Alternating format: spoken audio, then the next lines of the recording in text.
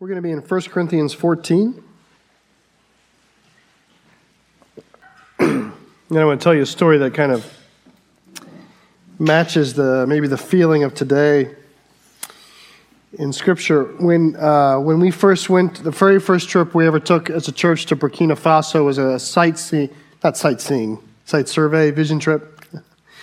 And there was, in this country of Burkina Faso, there was some work of the Lord down in the city of Bobo Dioulasso. And so there was a recommendation, hey, maybe you should go see that, go check that out. And so we said, okay, let's go to Bobo, as they call it, which from Ouagadougou, the main capital, to Bobo is it's like the I-95 of Burkina, which means it's a paved road, it's a paved two-lane road.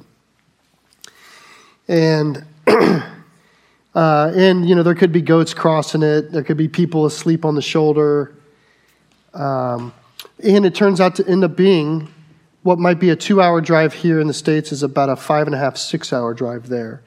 Because even though you have this fairly decent road, it's a one lane your direction, and there are speed bumps all over the place. Anytime you would come to a place where the highway was cutting through a village or near a village, they would put a set of speed bumps to slow you down. So the trip down there, there was no point in even having cruise control, because you'd be kind of going through a village at 10 or 15 miles an hour over these speed bumps, and then you'd break out and you'd look down the road and it looked like maybe I have a quarter mile of no speed bumps, and there'd be this mad dash to accelerate up to 65 miles an hour to feel like you're making ground, and then you'd come on the brakes, slow back down for more speed bumps. It's kind of how it felt. Here's a picture of the car we were in. And you might not be able to see in the bottom right, but I am in the very back. I'm the back of the back. So you see the two doors there? I'm behind that, among the luggage. Okay, it was like in the land before seatbelts, where I was the goo that fit in the crevices of the suitcases. And, my arm was kind of stuck like that, and my head had to be a little off to the left for like 6 hours in the back of a car going over constant speed bumps. It was terrible. It was terrible. Well, I don't know if you've ever been driving along, whether it's in a neighborhood or somewhere, but where maybe the sun is at an angle so that trees cast long shadows, and maybe a speed bump doesn't have the best paint markings, and so you don't see it until the last second. I don't know if you've ever had that experience. I have, and it was on this day. So we were driving along, about 5 hours into our 6-hour trip, and we at our top speed is 65 miles an hour, when out of nowhere, a speed bump jumped out and hit us. And my recollection is that the car went into the air. That's how it certainly felt where I was sitting, is that the car went airborne. The luggage around me went airborne. It actually hurt my spine. I mean, the picture of the car that you saw was because when we landed and stopped, we had to get out to determine if it was still a car, like to go and walk around it, because it was such a traumatic event to hit the speed bumps going so fast. And so we got out and we stretched our bodies and we checked the car out. And fortunately, we were able to make the rest of the trip. But I tell you that story because that is how today might feel for you as we walk through the Word of God. Like, we've been walking through 1 Corinthians chapters 12 through 14, and it's, for the most part, it's been, you speed up and then you slow down, you speed up and you slow down. We see everything that's coming, we handle it. Today there's something coming, and don't read ahead, you'll ruin it. But today there's, the moment I said that, people went to read ahead. Today there's one of these speed bumps that maybe we don't see. And we're going to kind of tackle that together. Now, as a bridge, kind of from last week to this week, Today, we're going to hear Paul give rules for behavior as it relates to the gifts. And especially if you're a guest coming in, you're coming in the 6th week in two or three chapters. So Paul did not start with the rules. Paul started with the root problem. This whole letter is about one major root problem that Paul's sort of working in. There's a root problem, and then he's been focusing on what does this root problem look like in the area of gifts of the Spirit. And we've been dealing with sort of the circumstances of the spiritual gifts. And finally, at the end of things, we're getting rules. And I only want to say that because rules are of no value if you don't know why they're given. But if you've been in the conversation for a long time, we're finally getting to, okay, so what are we supposed to do on Sunday? And I'll give you one example of this. It's happened earlier, before our sermon series. In chapter 11, which is still in the every Sunday, like when you gather on Sunday environment, Paul talks about the Lord's Supper. So in chapter 11, verse 17, he has this long talk about the Lord's Supper. But it ends with a rule. It ends with a rule. So here in verse 33 of 11, you hear this. After a long discourse about the Lord's Supper, you hear, "So then, my brothers, when you come together to eat, wait for one another." That's rule number 1. Rule number 2, if anyone is hungry, let him eat at home, so that when you come together, it will not be for judgment. He ends with these 2 rules.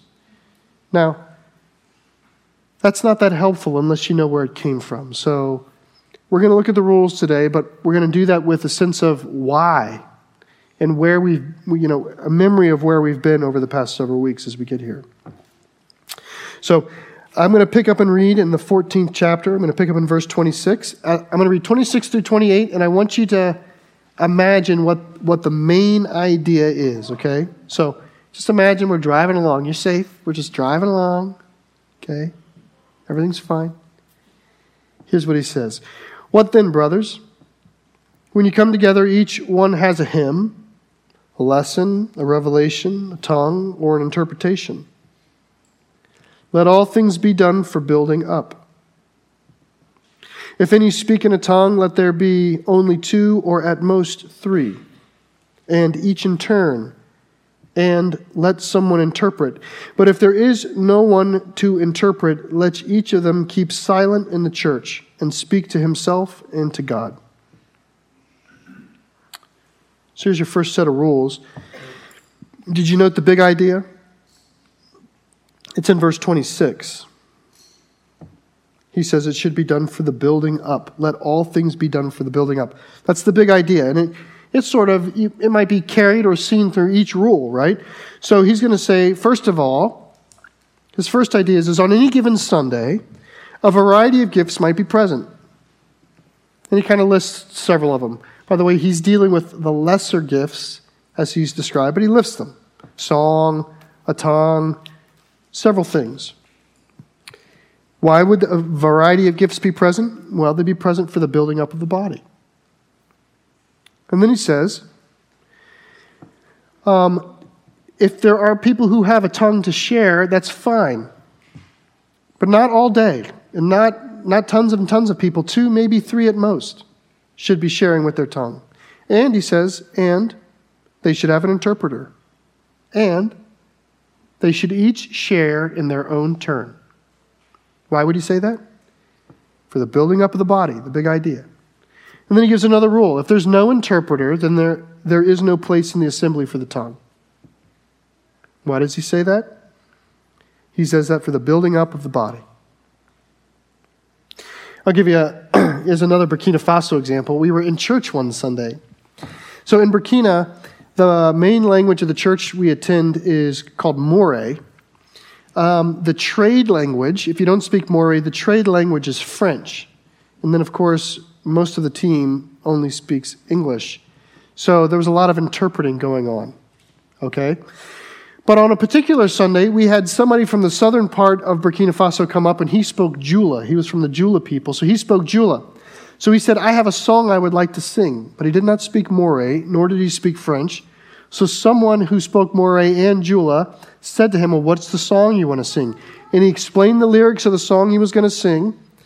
And then the translator said, hey, we have someone who's going to sing a song. He's going to sing it in Jula, but here's the words of the song. And they said it in Moray, which then someone translated into French, which then eventually got to my ears in English.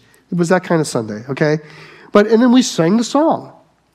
And we all knew what we were singing, but he was singing in Jula, but we had an interpreter. I remember thinking to myself, this is a 1 Corinthians 14 moment, being perfectly executed. That's what he's saying. Okay, let's keep driving. We're fine. Let's keep cruising along. I'm going to read 29 through 33, and I want to know, what is the big idea? Let 2 or 3 prophets speak, and let the others weigh what is said. If a revelation is made to one another sitting there, let the first be silent. For you can all prophesy, one by one, so that all may learn and all be encouraged. And the spirits of the prophets are subject to the prophets, for God is not a God of confusion, but of peace. I'll stop there. Now, there might be a couple of big ideas here, but the one that I take note of especially is verse 33. God is not a God of confusion, but of peace. In some translations, you'll have the phrase, God is not a God of disorder, but of peace. I actually prefer that more because I think what Paul has in mind when he says peace here is the idea of shalom. And disorder is a closer, near opposite to shalom than confusion and peace are. When you hear confusion and peace, you don't think of those as opposites. But with shalom, disorder is almost a near opposite. You might think of it this way. The first time shalom shows up in the Bible, the idea is at creation, when on the 7th day the Lord rests, because everything is as it should be. That's shalom. That's the rest of God. And you see, there's perfect order, therefore there's rest. So God's will in the church is that there would be no chaos, there would be no confusion, but everything would be as it ought to be. That's the idea. And you see it work out with this. These verses are dealing with the greater gift of prophecy, and he gives these rules, right? He says, 2 to 3 prophets might speak for a while, and then he says, then others should weigh what is said. Okay? You shouldn't think it's like, thus saith the Lord, where someone's singing the exact words of God, but rather, as we've been saying, like week over week, is this gift of prophecy is more like forthtelling. It's like, I feel the Lord, maybe wants me to say this about the scripture we're looking at. And I sort of share from my heart what I think the Lord wants me to say about the word. And then it says, when that's done, other people weigh it. The value of what you said is assessed by others. Now, who the others are, we're not quite sure. Is it the church? Is it the others, the rest of the church? Is it other prophets? Is it people who might have a gift of discernment? I don't know who that is, but it's not as though you're possessed by the Spirit of God and then uttering an indisputable word of God that then kind of comes on the people, but rather you're seeking to interpret God's word with the Spirit, and the church is resonating with it. That's the idea. Why? Because God is not a God of confusion, but of peace. Okay?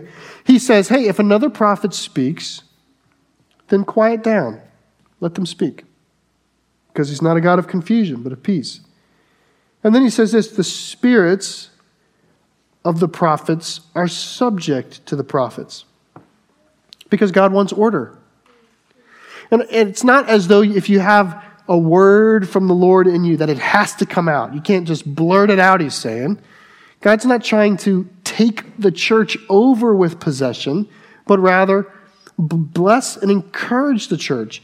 The true way that God, and this thought is probably more valuable than the time I'm going to be able to give to it, but the true way that the Lord rules in a church is not by possessing its members, but rather by its members through love and care with one another, deferring to each other and caring for each other.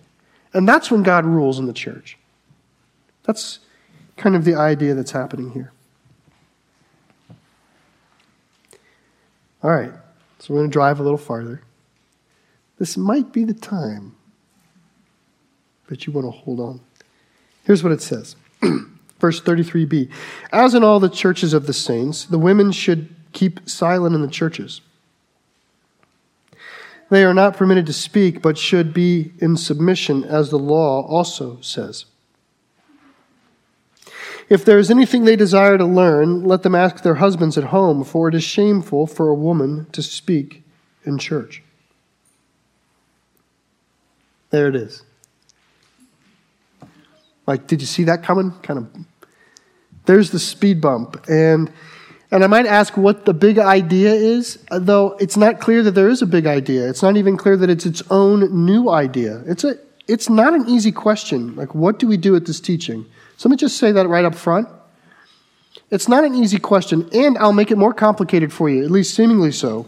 So, as if it weren't kind of hard enough, if you go to the 11th chapter, which is still in the broader section of Paul talking to the church on any given Sunday, he's going to be addressing men and women, particularly women, on modesty of worship in the congregation. Okay, that's this basic subject. But here's the verse that surfaces. Verse 5 says, Paul says, "But every wife who prays or prophesies with her head covered," and he goes on to talk about head coverings. The idea is, in 11, is a woman is in church, she is in the congregation, she is praying, and she is prophesying. And he's dealing with the issue of modesty at the time, okay? But we have 11 that assumes women pray and prophesy in the church, and then we have 14 which seems to say there's no place for a woman to speak in church. Which, at least at the outset, makes it even more complicated. Pray and prophesy. Clearly they have the gifts. Silence.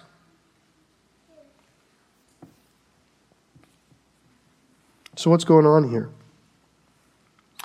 Well, I want to frame your expectations. Today, we are not going to get through this whole passage. So today, we are not going to get to, so what does it mean? All we're going to deal with today is some of our natural reactions when we come to a teaching that we do not like to hear. Okay, so all I really want to address today, in other words, what we're going to do is we're going to slow down at the speed bump so slow, we're going to creep over it. The goal today is to get to the top of the bump. All right? And just work through how is it that when I have a new teaching that comes to my ears that doesn't fit with the rest of how I view life, how do I make sense of that? Okay? That's really what we're going to be addressing. So with that said, I just want to tell you about my pastoral tendency. My pastoral tendency is to do one of two things in this. The first is to avoid the teaching entirely. Okay? I just want you to know that I've not been saying to my wife, I cannot wait for the 15th of November. It's going to be like Christmas for me. Okay? So pastoral tendency would rather, I'd say on the whole, rather not approach these things. In fact, this is in fact why we did not preach this series last year. I just did not feel ready to be faithful to this passage. My second tendency, or a second common pastoral tendency, is to blow through the teaching at 65 miles an hour. Just get over the speed bump. It doesn't matter if we catch air. It doesn't matter if people get hurt. The best thing to do is to get it behind us and get going. Okay? And that would allow me to say some kind of fine-sounding platitude, like everybody should submit to everybody in the Lord. Don't we all agree with that? And move on. And nothing is really learned. In fact, actually, harm might have actually happened. Okay? What I've decided to do after a lot of prayer is to slow down and actually take more time on this. Because what I've come to believe is when we get to a culturally touchy subject, it's actually a sign that the church needs more, not less teaching. When we get to a place where we already don't like what we're hearing, well, we have to remind ourselves it's God's word and it's for our good. And that means we need to slow down a bit. So that's going to be the goal. That's why we're slowing down. So all I'm really dealing with today is, what about this? What do we do with challenge when it comes to us? What's some of the ways we can deal with it? And that makes me want to talk about worldview. So real quick, I want to describe worldview. Everybody has one. Your worldview is how you make sense of the world around you that you've experienced. Okay? And we all have a worldview. You don't really think about your worldview. It's like the operating system that's going on behind your active thoughts. But nonetheless, we build worldviews, and you might think, well, if it works, if it's how I view the world as I see it, then it's a good worldview. But that's not exactly true. Every worldview is probably be right in some ways, but no worldview is entirely right. I'll give you an example of how someone could grow up with a very wrong worldview, and yet think it's fine. Let's imagine you're a child in a very broken home where nothing is trustworthy, and all you ever experience is people breaking their word and abandoning you. Okay? You can imagine how you would grow to have a worldview that no one is worth trusting.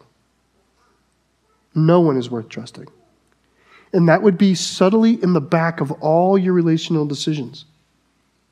So that when there's a relationship where someone lets you down, in the back of your mind, you were waiting for it. You knew it was going to happen. See what I told you? That's who people are. And in fact, when somebody's actually really extending you trustworthiness in a relationship, you're not able to give them yourself back. You're not able to give what a real relationship requires because you know that they're not trustworthy, which then causes the relationship to fail. And then what do you say? You say, see, I knew it. No one is worth trusting. Now that's a worldview. It's a cogent worldview that is not right. Okay? And now we all have worldviews. And the important thing about it is the worldview lets you think that it tells us we're right, and then the thought or the experience that hits us, we then have to figure out how to accommodate it into the thinking that we have that is right. Okay, so that's what's important about a worldview. You think you're right, and then a strange teaching or a strange event in your life happens, and now you have to figure out what to do with it. Now, sanctification in Jesus Christ might be described as changing of your worldview. That's what sanctification really is. It's not new rules. It's not new rules. It's a new way of viewing life.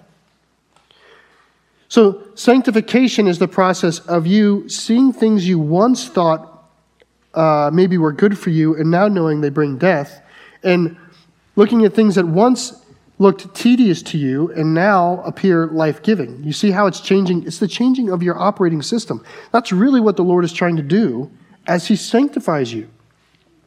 Which means when the Lord is working on you, the assumption is sometimes you're not right.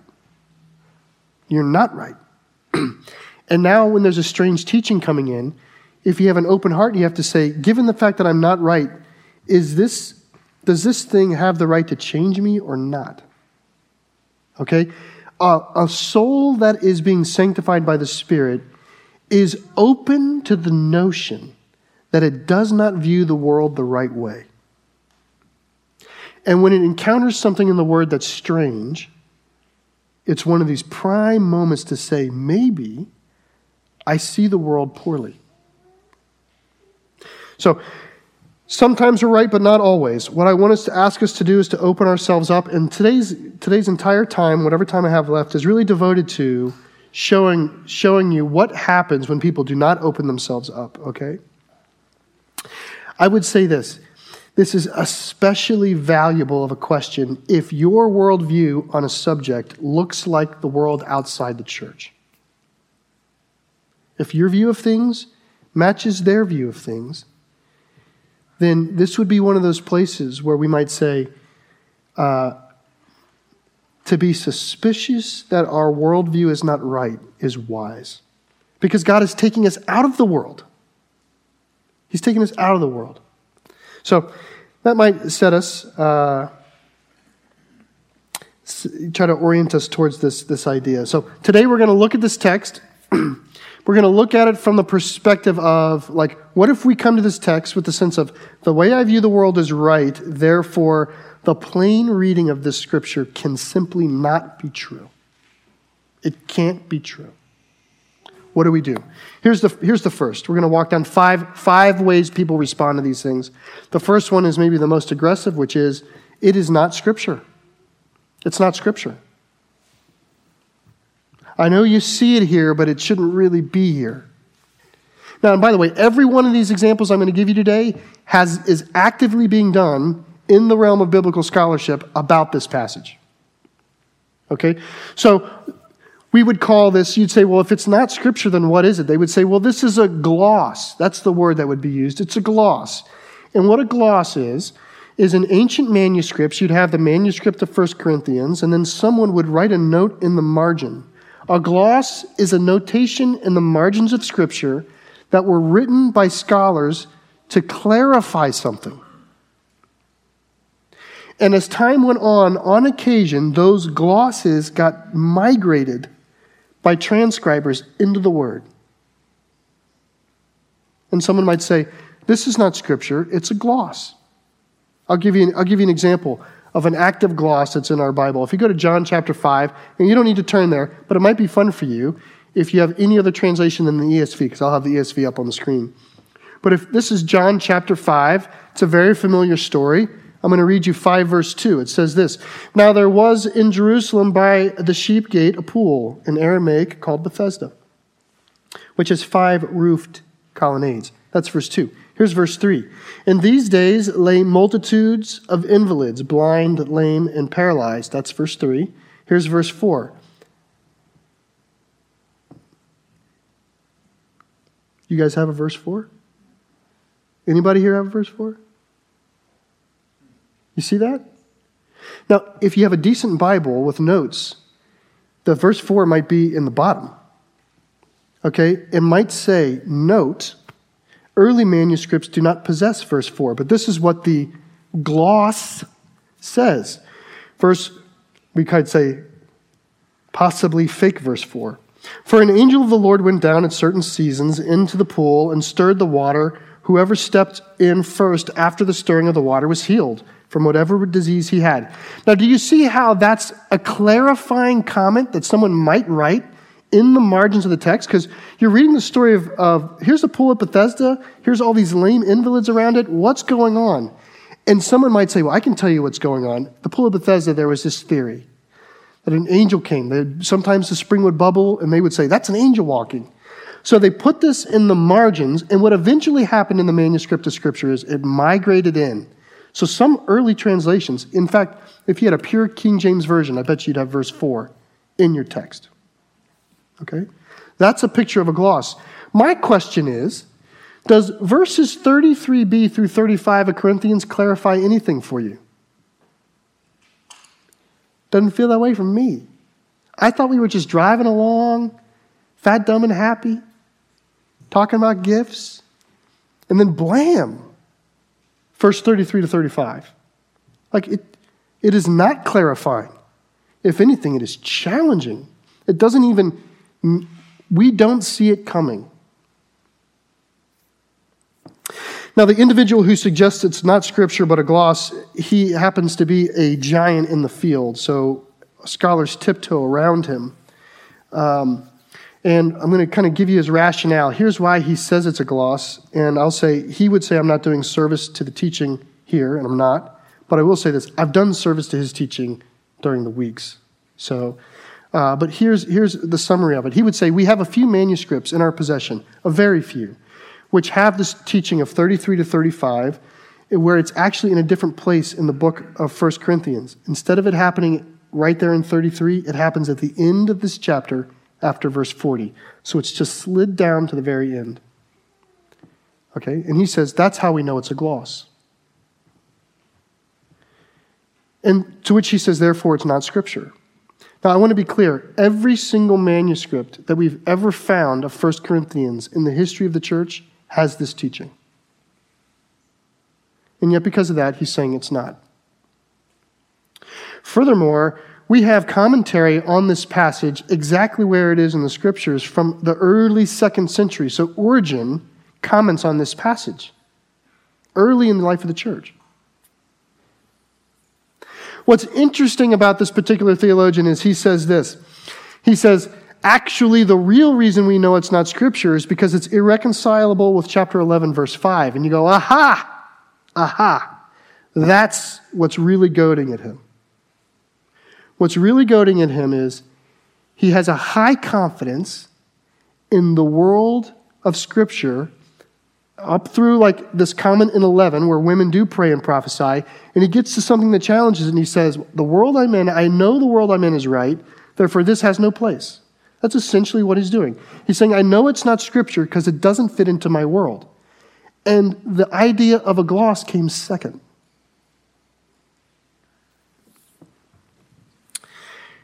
All right, let's look at a second example. The second example that you might say is, well, not all Scripture is equal. It sounds like this. You do a passage like this and someone says, yeah, but that's Paul. And then they do this with their shirt and they go, I'm really what you would call a red letter Christian. A red letter Christian. That's kind of the noble way of saying, I actually don't know much of the Bible. Okay? So a red letter Christian is somebody who really bases the truth claims on the words that Jesus said. So my first question to that would be, how much of the New Testament did Jesus write? Just roundabout percentages. 0. Jesus wrote 0% of the New Testament.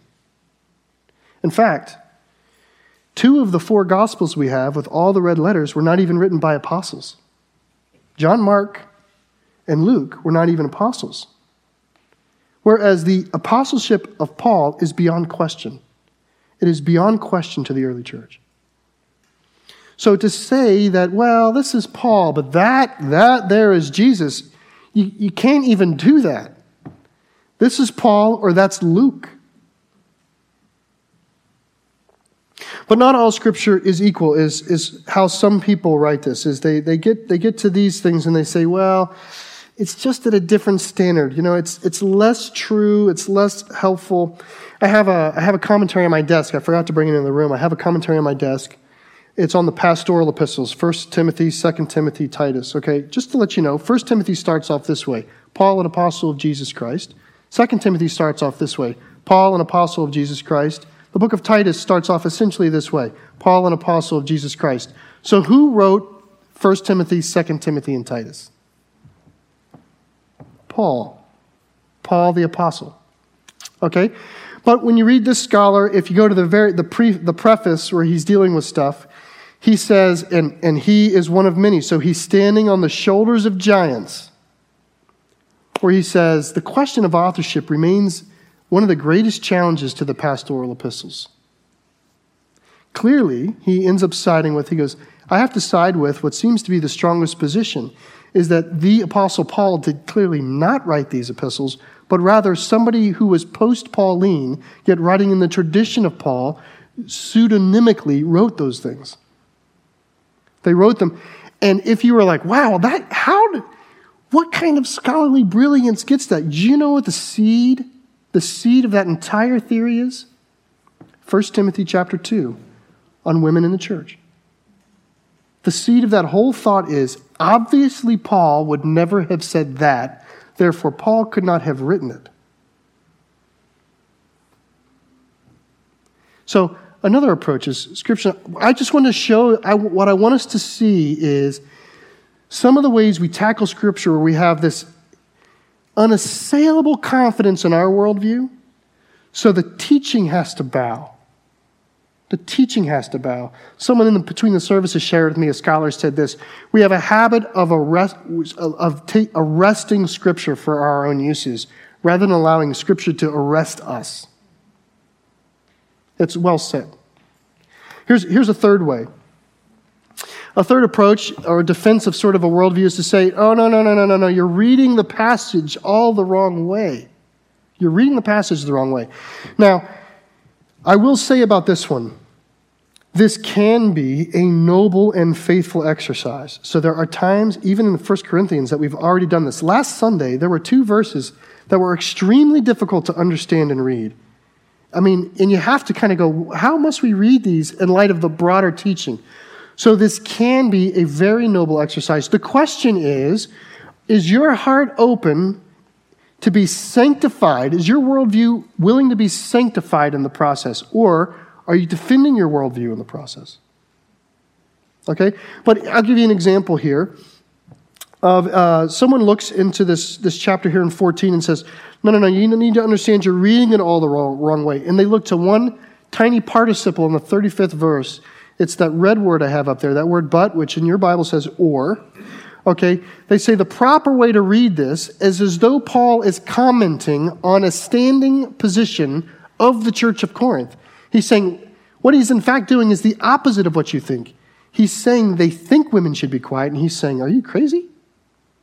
So the only thing you have to do to kind of adopt this teaching is change one word and arrange it the way I have. So you take the first half or the last half of 33 and you stick it with the earlier conversation, and then you write down what Paul said about women, and at the end you say, but, does this come from the Word of God that you found this? In other words, what he's saying is the suggestion is that Paul is defying this teaching in the church. And he says, we find this in Scripture often, which is not true. We find this in Scripture rarely. But we do find this in Scripture in 1 Corinthians. However, it looks very differently. So if you go to the 6th chapter, what Paul's going to do is he's going to grab quotations that the people were using to justify misbehavior, and he's going to challenge those teachings. So like chapter 6, verse 12, all things are lawful for me. We put those in quotes, like you say, you justify your behavior under this phrase, all things are lawful for me. But he says, but not all things are helpful. And then we put quotes again. You say all things are lawful. He says, but I will not be dominated by anything. You say food for the stomach and the stomach for food. But I say God will judge the stomach and food. That the body is for the Lord. Now, in that area, you do have this idea that there's a teaching that if you weren't careful, you would read the wrong way. What we have, however, is a ton of context. The whole line of reasoning makes us come to this conclusion. It happens again in chapter 7. Look at 7 verse 1. He actually tells us right off the bat, now concerning the matters about which you wrote, and that's how we know to put quotes, it is good for a man not to have sexual relations with a woman, quote, because he says, hey, you wrote me about a matter, and then the rest of the talking is about how is to the opposite of it, how it is good for a man to have sexual relations with his wife. So there are these occasions that it happens in the Word. The question that we have to ask is, here in 14, is there any reason we should see this coming? And does Paul give us, you can keep reading to the end of the chapter if you want. It's not very far away. Is there any context for this? And the answer is no. And that's just one example. There's other examples. Some people say, well, what Paul's doing here, he's talking to the Jewish Christian women only. Because he used the word saint and he used the word law.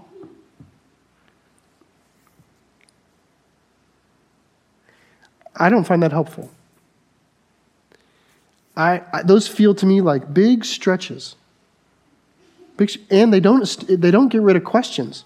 In fact, for me, they cause bigger questions, like if the women, in fact, are presently being silent in church, now I really don't know what to do with chapter 11, verse 5, because it sounds to me like they're speaking in church. It sounds like they're immodestly active in church. In fact, it sounds to me like the root problem in 11 is suddenly gone in 14. So you can say it here. If you're not worried about the whole letter, you can do a lot of things to defend a worldview in a moment.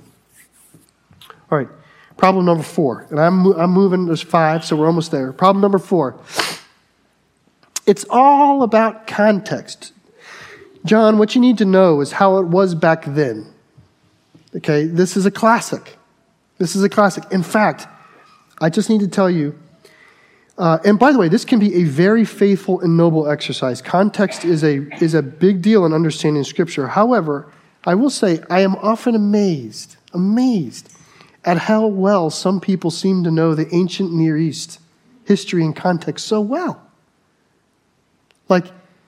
Man, it took you 5 minutes to get to 1 Corinthians, but you know about the ancient Near East context.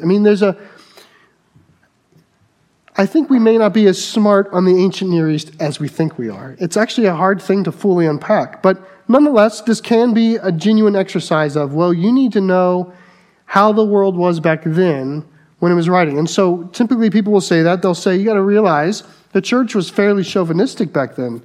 There was women really didn't have much esteem in society, and it was a male-dominated society. And by the way, that is true. It was a male-dominated society, and women were not highly valued outside the church. That's the point. That's exactly the point. In fact, if the more and more you understand the ancient Near East context, the more and more the Apostle Paul begins to look like a radical, raging, progressive liberal. He's a crazy liberal. Because outside the walls of the church, a slave is a non-person. But inside the walls of the church, he's a son of God and a co-heir with Jesus Christ. And the whole fellowship is called slaves. Paul introduces his letters. Paul, a servant. We translated servant in the ESV. You know what it is? It's doulos. It's a slave. We just don't like the word because of our American background. Paul, a slave of Jesus Christ. So he says to the church, you're all slaves. And he says to the slaves, you're co-heirs with Christ. You're kings. You're royalty. You're a royal priesthood. That's 1 Peter. So inside the church, it's radically countercultural to the outside the church. Outside the church, women are lower class. Inside the church, Paul says, for in Christ we are neither male nor female, Jew nor Greek, slave nor free. So inside the walls of the church, what you find is radical equality. Radical equality that you don't see anywhere else. Now, I'm not going to say radical equivalence, radical equality. Okay? That you find nowhere else in the Greco-Roman world. And yet what we say is, well, the world was chauvinistic at the time, therefore the church is chauvinistic at the time. Which I think, well, this is the Bible we were given. Are we to suspect, and someone might say this, well, the issue of women might just have been a hill too big for Paul to climb. Like, he can't tackle every subject. He can't really hammer out every issue. Does the ministry of Paul in Scripture seem to smack to you as though he stopped halfway on anything? The church abolished circumcision, for crying out loud. I mean, you think men and women is a big issue? Circumcision was released. So was Sabbaths and new moons and special days and food sacrifice to idols. All these other things. It's not even like he's like, maybe try to sort of. He writes bombastic statements to knock the doors of these old inhibitions off, or these old restrictions off. He says, if you go get circumcised, you might as well just assume you're not a Christian. That's what he says in Galatians. Same place he said, Jew nor Greek, slave nor free, male nor female. So everywhere in Paul's life, we see him radically fighting for the exact truth in the life of the church. And yet we say here, well, because the prevailing culture was such a way, I find that difficult. It also leaves us wondering, well, then why would the Lord give us sacred scripture that is giving us a tarnished picture? That is that leads us down the road of going, well, maybe this really isn't, all scripture may not, in fact, be equal. You see how they all hold hands? Another context statement might say this. Some people say, well, what Paul is really saying in 1 Corinthians 14 is that women shouldn't speak because they're not well educated. So I would say, well, then why not say those who are not well educated should not speak? Because I guarantee you there's a bunch of men in that church that aren't well educated. Plus, there are some women in the church that we have every reason to think are well educated. Lydia in the church of Philippi, if you read about her, my hunch is she knew what was going on. Priscilla and Aquila, my hunch is she knew what was going on. You read the last chapter of Romans where he greets all these, many of whom are women in the church. You realize they are astute. We have clear evidence from chapter 11 that they received the Spirit of God. And I would say this, since when in the scriptures do we have the standard that you have to be well educated to be of use to God? When? Is that how Jesus ministered? Did Jesus traffic among the well educated? When he did, he usually said, you brood of vipers. He called fishermen to himself. So if it is about education, you would have expected it to be a general statement, not a gendered statement, and it doesn't even seem to match. This is a passage out of Acts. This is Acts chapter 4. Peter and John, they raise this person from being a cripple, and then they get in big trouble. They preach this big message. They enrage the well-educated PhDs of the time. Everybody's angry, okay? And then they get their preach on after they're done, and they're done with their preaching. This is what it says. Now, when they saw the boldness of Peter and John and perceived that they were uneducated, common men, they were astonished. And you know why? Because God in His Spirit sometimes does the best through unlikely people. That's how you know sometimes. Look, and they recognized they had been with Jesus. There's a way that God testifies of Himself best in unexpected vessels.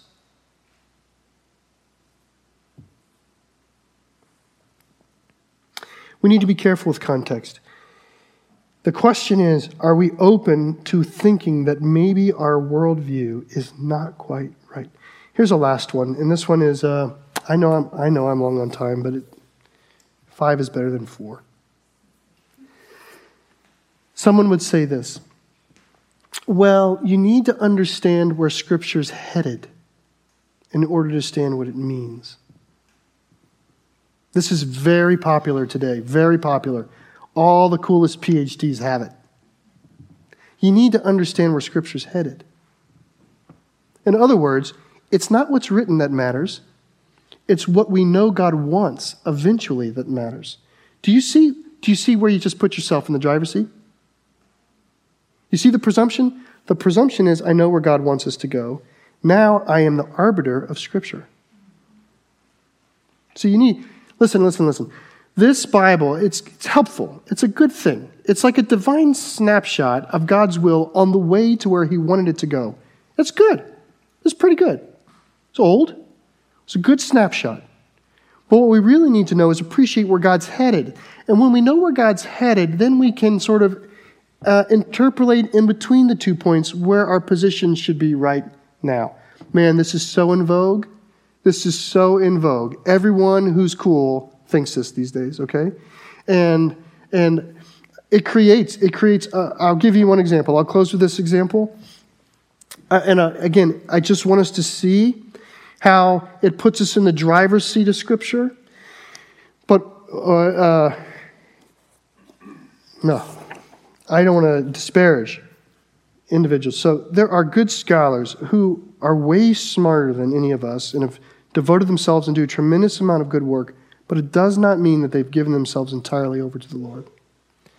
And this particular example, this person's espousing what he would call the redemptive movement, which what he's going to say is the idea of men and women, God's goal is to soften those distinguishing marks over time. So he's going to espouse something that he calls ultra-soft patriarchy.